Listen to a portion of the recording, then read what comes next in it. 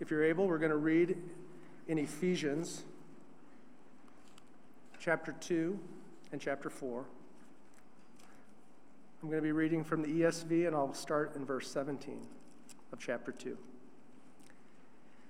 And he came and preached peace to you who were far off, and peace to those who were near.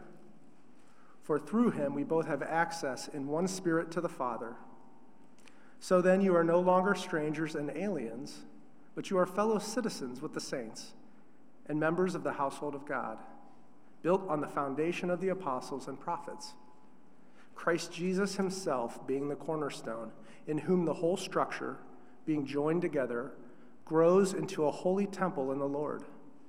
In him you also are being built together into a dwelling place for God by the Spirit. Now turn to chapter 4. I, therefore, a prisoner for the Lord, urge you to walk in a manner worthy of the calling to which you have been called, with all humility and gentleness, with patience, bearing with one another in love, eager to maintain the unity of the Spirit in the bond of peace. There is one body and one Spirit, just as you were called to the one hope that belongs to your call. One Lord, one faith, one baptism, one God and Father of all, who is over all and through all and in all. But grace was given to each of us according to the measure of Christ's gift. Therefore it says, when he ascended on high, he led a host of captives, and he gave gifts to men. In saying he ascended, what does it mean? But that he had also descended into the lower regions, the earth. He who descended is the one who also ascended far above all the heavens, that he might fill all things. And he gave the apostles, the prophets, the evangelists, the shepherds, and teachers to equip the saints for the work of ministry, for building up the body of Christ, until we all attain to the unity of the faith and of the knowledge of the Son of God, to mature manhood, to the measure of the stature of the fullness of Christ, so that we may no longer be children, tossed to and fro by the waves and carried about by every wind of doctrine, by human cunning, by craftiness and deceitful schemes. Rather, speaking the truth in love, we are to grow up in every way into him who is the head, into Christ, from whom the whole body, joined and held together by every joint with which it is equipped, when each part is working properly, makes the body grow so that it builds itself up in love. You may be seated.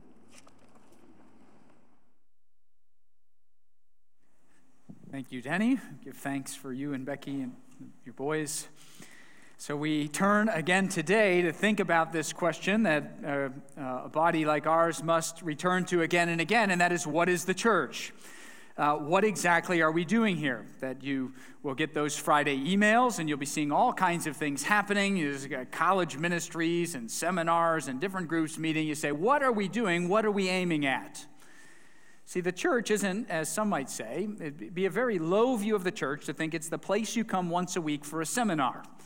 That Shaw talks for about 25 minutes to make us know a little bit more about the Bible. You say, well, there's some truth to that, but if that's it, you say it's a very shallow view. That the church is God's people on the move. That he's given us a mission, that we have a great calling. And if you read, it's quite sobering, right? I put those in the notes 2 consecutive weeks, that there are many occasions where God's people come together and God's not pleased. That they've reduced what they're doing to just, some kind of formula, or their hearts are in the wrong place. You say there's a way to do church and to do it incorrectly. And so what we're saying is the church has a mission. What's our mission? Let's lay down some track here so we can all move in one direction together. And I thought about this, long time, a lot of mentors in my life. You look at the whole course of history in the Bible as it's given to us, I think the mission of a church is very simple. You could think in terms of E squared, E to the second power, 2 E words: edification and evangelism. What are we doing here? Well, those of us who are converted, right, that we've surrendered to Christ, we've seen our sin, said I need a Savior, we've recognized that in Jesus, we've been reconciled to God through his blood. You say what we're doing for one another is building each other up in that faith. That we trust that God, as he's called his covenant community together, that we can mature in the faith, become more and more like Jesus, more confident in our faith, bearing more Christ-like fruit. You see, that journey of being more like Jesus is a lifetime journey. They say none of us arrive this side of heaven, but God in his grace has given us one another to build each other up in faith. You say, we just read, right? Did you catch it? This great chapter 4 of Ephesians on the church, how many times that language of building up? We're here so that you might be built up in Christ. See, that's another word for edification. Or you think, something like Colossians 1:28. Paul's whole mission is to present the people of God mature in Christ. That's what we're about, edifying one another, building one another up in faith. That's the first E. Second E is evangelism. That the people of God are to put on display to a watching world what it's like to have Jesus as king. We're to be those who say, those folks really understand grace. Look at how different they are. I mean, they're kind to one another. They say they've recognized their own sinfulness. They've recognized what Jesus has done. They sincerely love each other out of the strength that he provides. What do they have that I'm lacking? I want some of that. And we say, well, we have the Lord Jesus. That from the Old Testament Israel to the church now, say it's always been the mission of the church, the mission of the people of God, to tell those who don't know Jesus what it's like to be in his kingdom. So there it is. You want to say, you ask somebody, what do you think you're doing being a part of Providence Church? I'd like to think right away you'd say, well, for those of us who are Christians, we're built up into full maturity in Jesus. And for those who don't know Jesus, we're thinking about how to present who he is and why he's such a wonderful king. We edify and we evangelize. That's what we do. Now, we have taken it a step further, right, what we're doing these 7 weeks, to what we can say is, how do you behavioralize the mission? So you can say, I can say the mission to edify and evangelize, but why are we doing all this stuff? And last week, what I tried to do, so much to say, so little time, but when the church gets instruction, it's presumed that the members of the church, just as we read in the statement, the members of the church are really committed to Jesus. Now, you might think that's not much of a point, but you see, I think we can get so lost. Again, church is the place you come to hear the talk, or it's a place to get some nice values. We all want our kids to learn honesty, and where do you get that? Well, maybe it's the church. You get the idea here, but the idea, again, it's founded on the principle that the people in the church are genuinely committed to Jesus, that we've recognized our sin, we've recognized our need, we've recognized God's provision in Jesus, and we want to leave, to use Ephesians 4 language, right? Leave the old man behind. That old man keeps cropping up in my life. The selfishness, the ambition, say the unkind words. You say he's there every day of my life. He's cropping up, and say, well, Paul starts, say, put that old man away and remember to put on Jesus. Turn towards him. Live for him. Life's about him.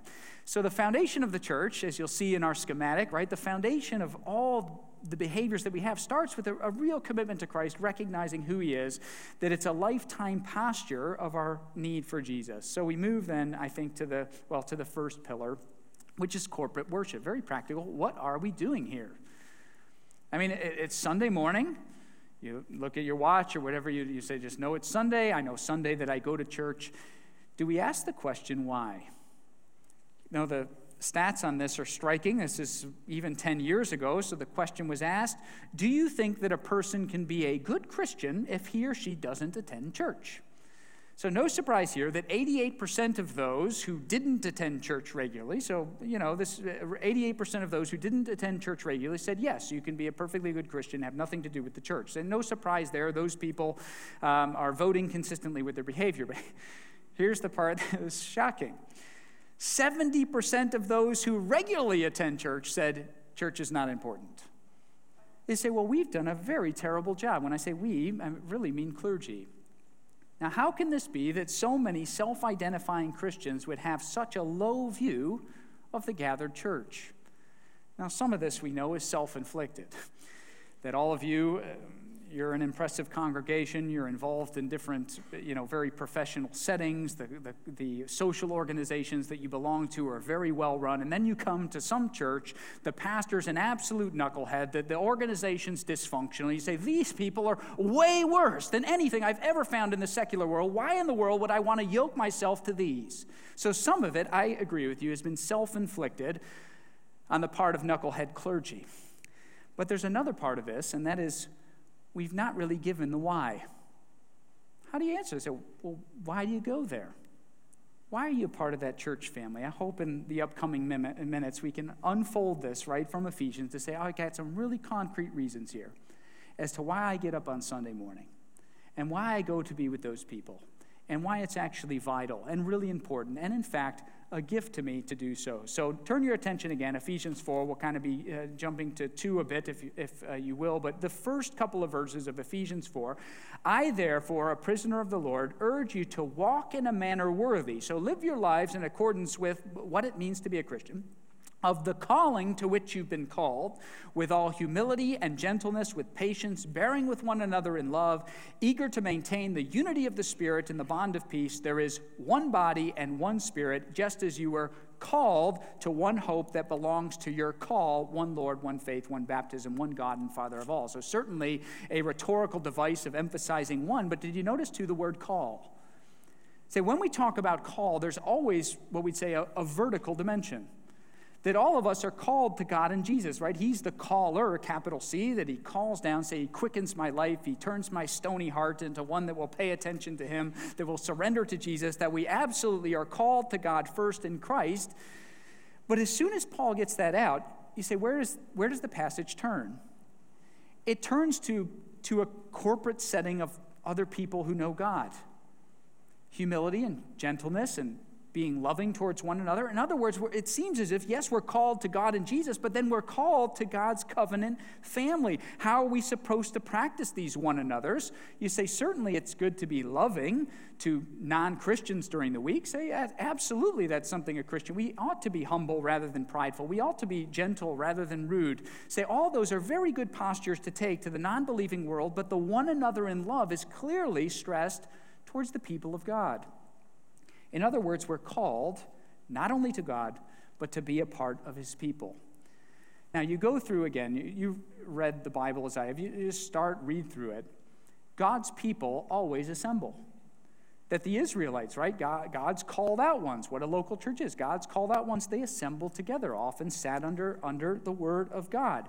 Jesus, remember, Peter declares him to be the Christ, and what does Jesus say? Say, on the rock of the declaration of who I am, that I'm going to build my church. Jesus says that he's going to build his church, that we belong to Jesus. What he means is he's going to build up a body of people for himself. Paul's epistles, the very one that we're reading, right? It's addressed to a group of people who are together. The letter would have been publicly read. In other words, God's people always assemble, that he calls us to that. Say, the assembly of God's people is not man-made. I was talking to Denny this week. You say, you take a step back, you think of everything that we've done. Think of all the jobs we can do, which are important, and all the organizations we can be a part of, all the things that I've written, all the things that we do. I'd say there's only all those institutions. None of those institutions are going to be everlasting. So there is an institution that we're told is everlasting. It's the assembled group of God's people. That Jesus builds his people. And the people will be in eternity with him. You say, that's very so. Say, not to say, I don't want you to take away that we're not to give all of our effort in the outside world. Absolutely we are. That's a good Christian thing to do. But the church is precious. Jesus is building the church. It's not man-made. He's building us up. And to go back to chapter 2, what was read, you say you get a couple of images about a Sunday morning gathering. Say two very clear pictures. Notice first, verse 19, Ephesians 2:19. So then, you, plural, are no longer strangers and aliens away from God, but your fellow citizens with the saints, that's other believers, and members of the household of God. So when I think about the church here, in a line like that, you have the gold standard, and you think, well, are we ever going to get there? In other words, the church is a family. The church is the family of God. Ian was so strong a few weeks ago on the unity of the church. I recommend you go back and listen to that. But to press this a bit, to say, think about that Paul's not searching for language. Say, what do I call these people? I guess I'll call them brothers and sisters. No, I think he really means it.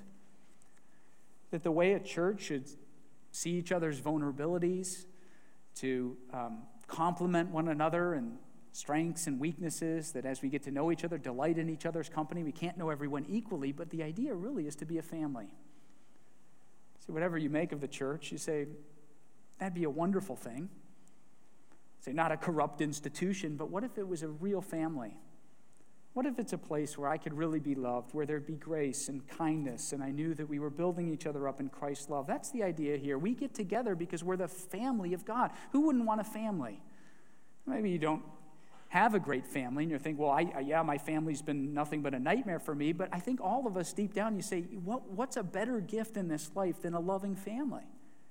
To have people close by you that will love you unconditionally, that will, work through conflict in a healthy way. Say all the things that come with a great family. Should that not be the church? That's the kind of family we want to be, right? The real household of God, brothers and sisters, depending on each other. Also here, chapter 2, again, both of these separate messages, kind of a violent clash of imagery, right? Your fellow citizens with the saints, members of the family of God, but then a pivot to a building.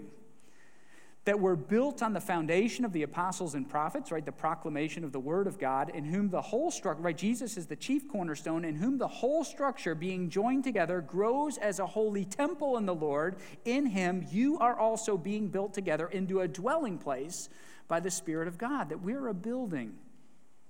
So you ever think of that? Say, what if each one of us is a brick in a building? You say, if you take out some of the bricks, the whole edifice is going to be a bit wobbly. But we're being built together as this great structure. Why? Because God is building us, that he wants to dwell among us. The point is, and I got to be careful here because of what we've been through. No literate reader of the Bible could walk away thinking that God's people ought not assemble regularly. It's what God has called us to do. He's building us up. He wants us to be together, and in and through that he's going to mature us, that the church, if you will, is a gift from God. It's not an onerous burden. Hopefully, prayerfully, it's like a family. It's a great edifice where his presence is. And again, why do I say I have to be careful there? I don't want this in any way to be a critique on anyone who stayed home during the pandemic. That's what we all did. You say, what happened there, you think about why it was so tricky to be thinking about the church in 2020 is, tough decisions are never between a good decision and a bad decision. You say those are easy decisions to make. Hard decisions are when there are two competing biblical goods. So on the one hand, you say, I definitely see the biblical good of corporate worship as I'm talking about today. God commands us to do it against the competing good of loving one another and looking out for one another's health. Say both of those are very Christian, deeply biblical ideas. So please don't hear, well, Shaw's hammering us today about the necessity of meeting together. I am in a way, but not as a critique of the pandemic. I'm just trying to show us that the people of God, when given the opportunity, are to assemble because God calls us to that and he uses it for our maturity and for his glory. If I could just summarize the point here. If the church is valuable to Jesus, called his body and his bride, should it not be valuable to us Christians? Lots of bad examples out there, I know. But I hope deep down we say the church matters to Jesus. And I'm a follower of Jesus.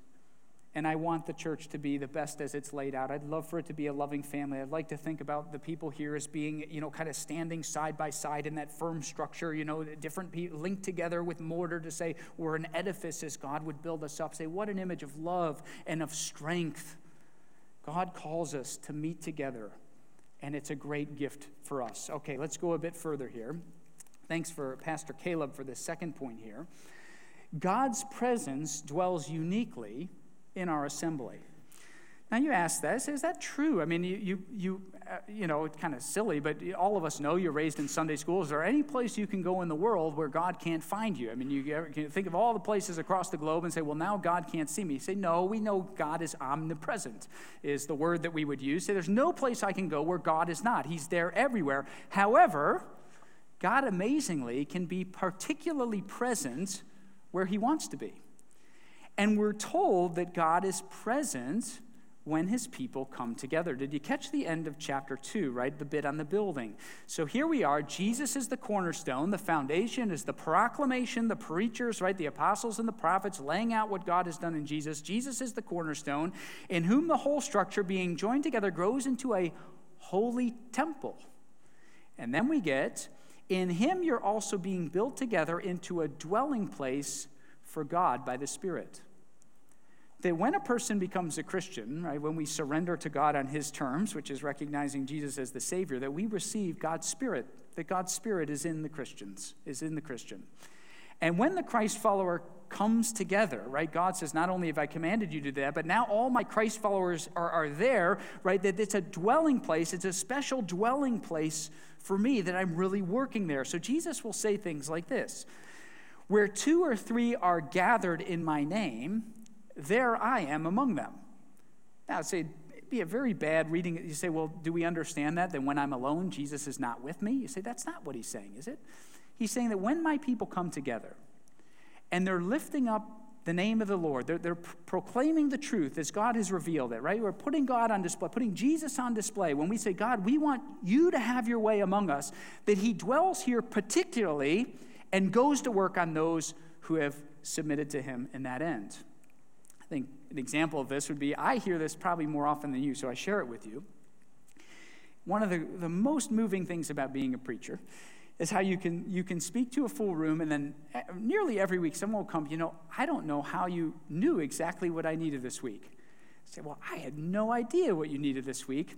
Say, what we're trying to do is open up God's word. You say, we expect that, right? Say, we want God to challenge us and convict us and motivate us to say, that's exactly the thing that I needed. Oh yeah, I've come back to reality here. Out there, I've been all lost and looking out for myself, but I've come back here. God's Spirit has moved among us, right? 4:4, there is one Spirit that unites us, that God is having his way here.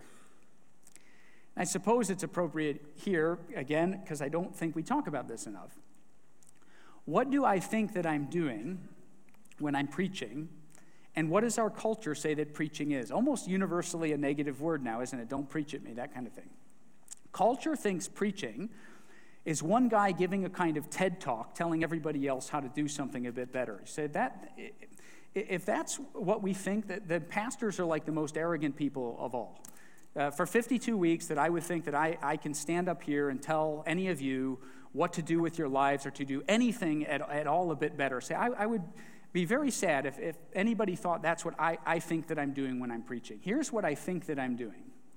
It's the assembled people of God sitting under the Word of God, working it out together so that we can build each other up in this truth.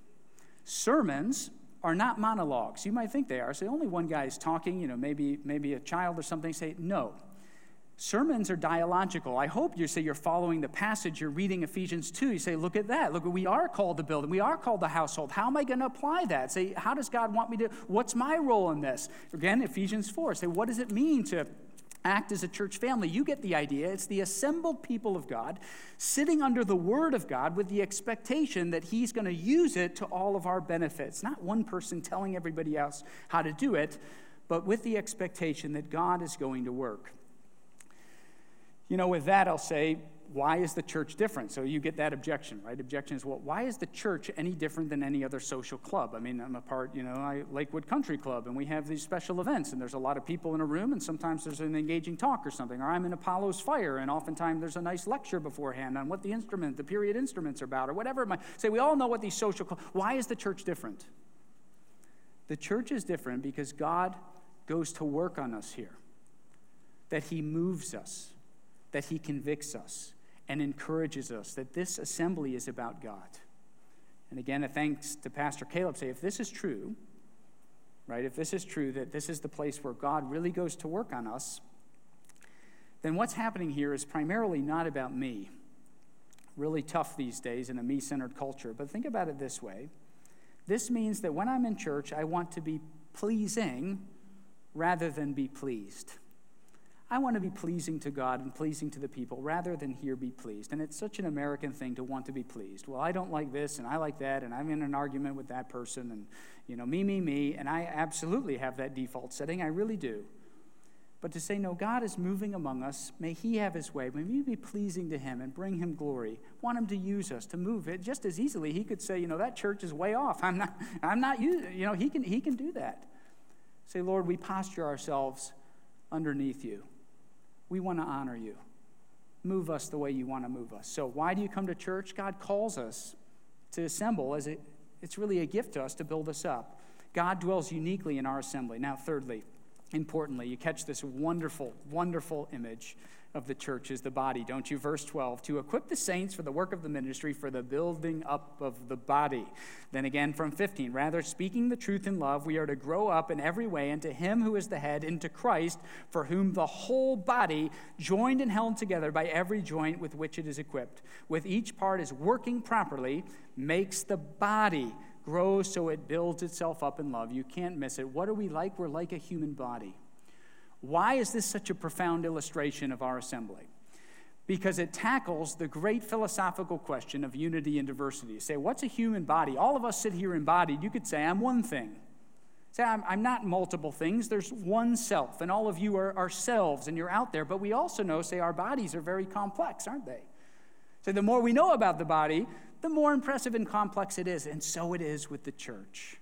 It's a beautiful image of why we assemble. We're one thing. We're moving together. We're on mission, and yet each of the parts are different, and each of the parts are needed. You know, you might think of the person in church who annoys you the most. You say you're a strong type A person. You're thinking of the most type B person, or somebody say I never think about things. The person who irritates you the most, and you say, why can't everybody be just like me? And the second that thought comes out, hopefully you'll come back to the body and think, well, wait a second. If my body was all the same part, it wouldn't be a functioning body. So I really wish my body was all lungs. I mean, just lungs all over. They say, well, then it wouldn't be a body. Say, if everybody was just like me, then that would be very boring indeed, that I need those, understanding that those who are different from me, as they're under Christ, are in this church family, in God's providence, to minister to somebody that I cannot possibly minister to. In the same way, the human body cannot have all the organs being the same, but needs every part to be different in order to function. Likewise, you say, why is the body great? Because it shows our interdependence. That each bit of the body relies on other parts of the body. I'm a big fan of baseball, and me ever calling the Indians by their new name, not out of stubbornness, just default. It's going to be very hard for me to be patient. It may not happen in my time here, but Aaron Savali, one of our pitchers, 10-2, winningest pitcher in the American League. In June, he got a strain in his this knuckle of his right middle finger. Hasn't pitched since. Best pitcher in the league, was on pace for that. And you say, you look at that, he's a great athlete. I mean, he's fantastic. Surely that little sprain in his knuckle. Say, but you think about what you have to do. So point is, he's shut down. It's a little bit like that in the church. You say, you might think somebody, well, that little knuckle in the church, and nobody cares about, but you know what? We suffer those. The whole body suffers. I love walking in every Sunday morning. I come in through the back today, look in the children's room. Jamie Haybeck and Dawn working hard to get all the teachers and the kids lined up in the different classrooms. I make my way down. I see John and Sandy Mancuso, and they're doing the coffee. And then I come a bit further, and Lisa's helping set up the communion. And there's Marilyn and David Mercado and Sally Marty doing the greeting. And then I come into the booth and see the guys back there working the buttons. I have no idea how to. I said, this is it. This is it. You can't have a church with a dysfunctional children's ministry. You can't have an unfriendly church. You can't have a church that can't distribute the community. What's the point? Say every part of the body is interdependent, and when one part of the body suffers, we're all going to suffer. Say, why do I gather? Because I've been called to this place as one who thinks Jesus is king, that God's given me the church as a gift, that I'm here to build others up and to participate, knowing that I'm an interdependent piece of a body that wants to be healthy. Again, as I close, I got so many things to say to you about this, but you're not a Christian today. And you're thinking about everything that I've said, and you might have a very low view of the church. You read the news and say, there, another pastor off the rails, another church, elders blowing it, whatever you might think. Today, I just say, look at all the church can be. Say, wouldn't it be wonderful? Wouldn't it be wonderful to have a group of people that's really surrendered to Christ, really loves each other, each one of us playing our part, not thinking that we're better than the other parts, but actually each of us is vital. Say, I hope if that's you today, you're thinking about Jesus. Say, I know that this is not some reading club or a sports club or whatever, but to say God is on the move here. And today would be the day to say, you know what, it's not just about the church, but I recognize Jesus is different. And I can be called and reconciled to God through him as I confess my sin, and also called into a body of believers who will love me. It's a great thing. People get ready to go to college, these young people. I say, you remember at your institutions, there's a church family who loves you very much.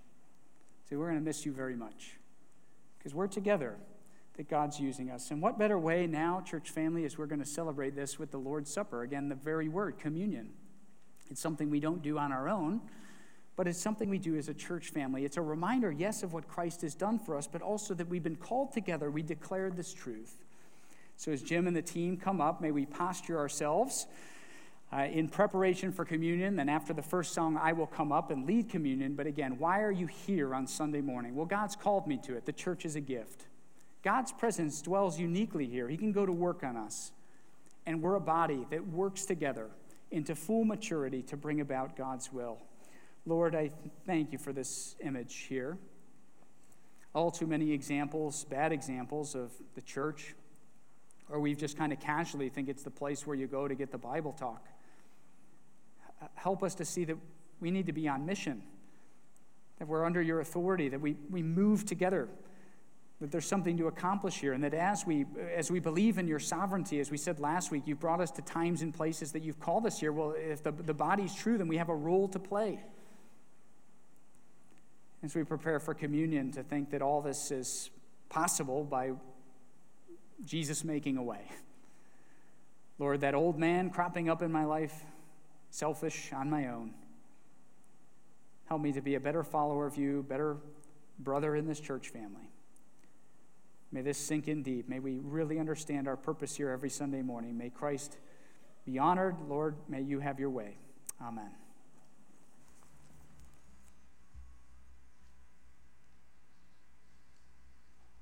Let's stand and continue to worship our great God together. And all hail the power of Jesus' name. Let angels prostrate fall and bring forth a royal diadem and crown him Lord of all. Bring forth a royal diadem and crown him Lord of all.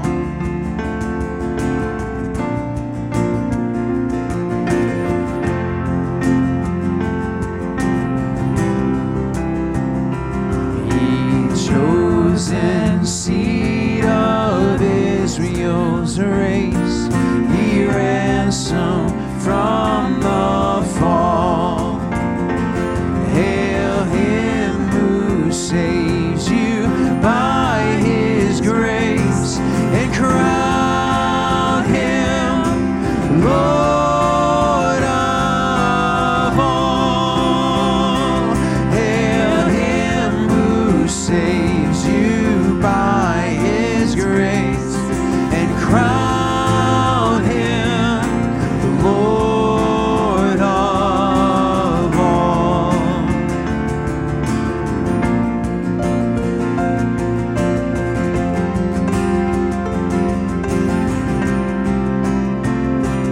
Let every kindred, every tribe on this terrestrial ball, to him all majesty ascribe, and crown him Lord of all. To him all majesty ascribe, and crown him Lord. Crown him with many crowns, the Lamb upon his throne. Hark how the heavenly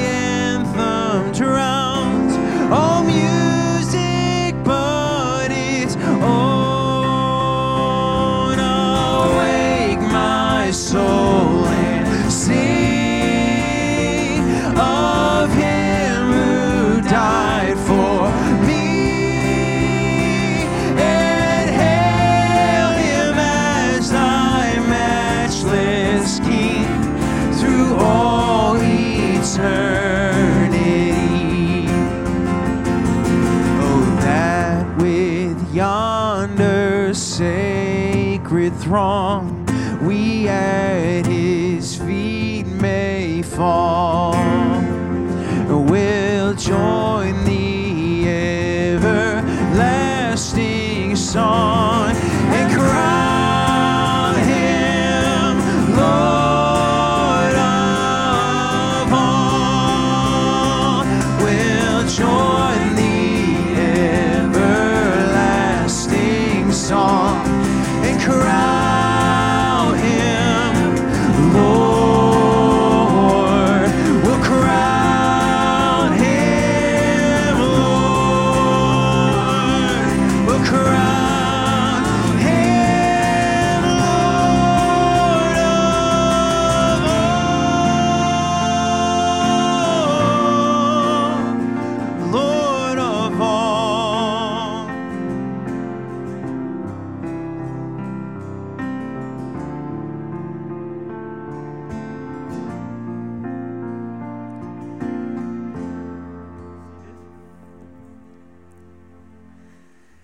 That matchless King of glory came down for us.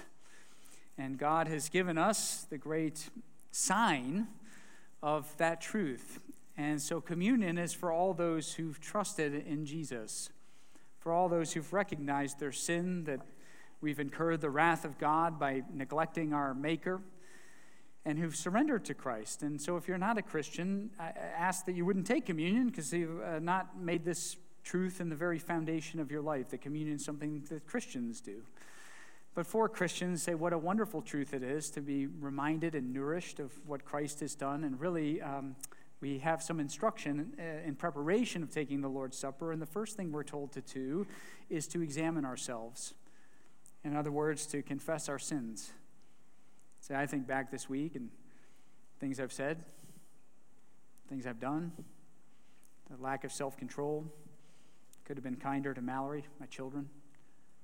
Maybe some things that the culture says are bigger sins. See, but now's our time to, in a moment of quiet, to confess our sins before the Lord Jesus. So shall we do that?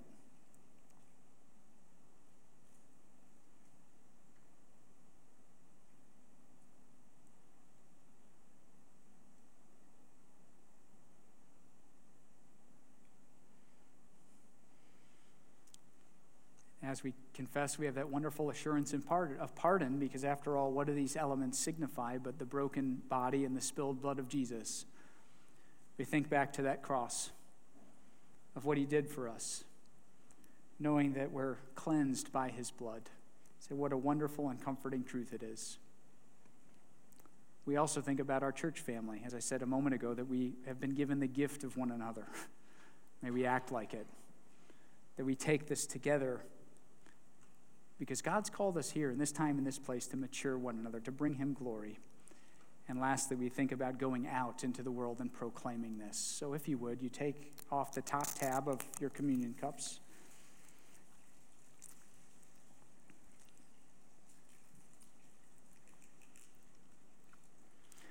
For I receive what the Lord has delivered to you, that the Lord Jesus, on the night when he was betrayed, he took bread. And when he'd given thanks, he broke it and said, "This is my body, which is for you. Do this in remembrance of me." We take the bread together.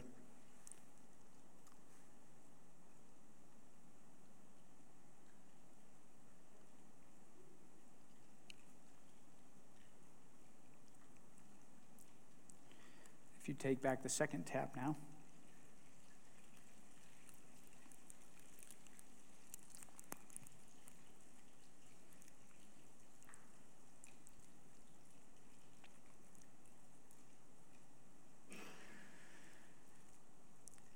In the same way, he also took the cup after supper, saying, "This cup is the new covenant in my blood.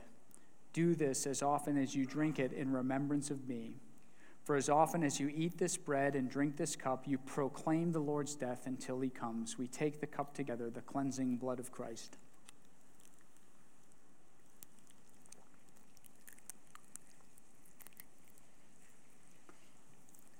We thank the Lord for that sign, that we'd be inwardly nourished that we'd be ever more aware of his grace and the sacrifice he made. And in that, we're going to end on a very triumphant hymn, lifting high the name of Jesus for all that he's done for us. May we live it out for him.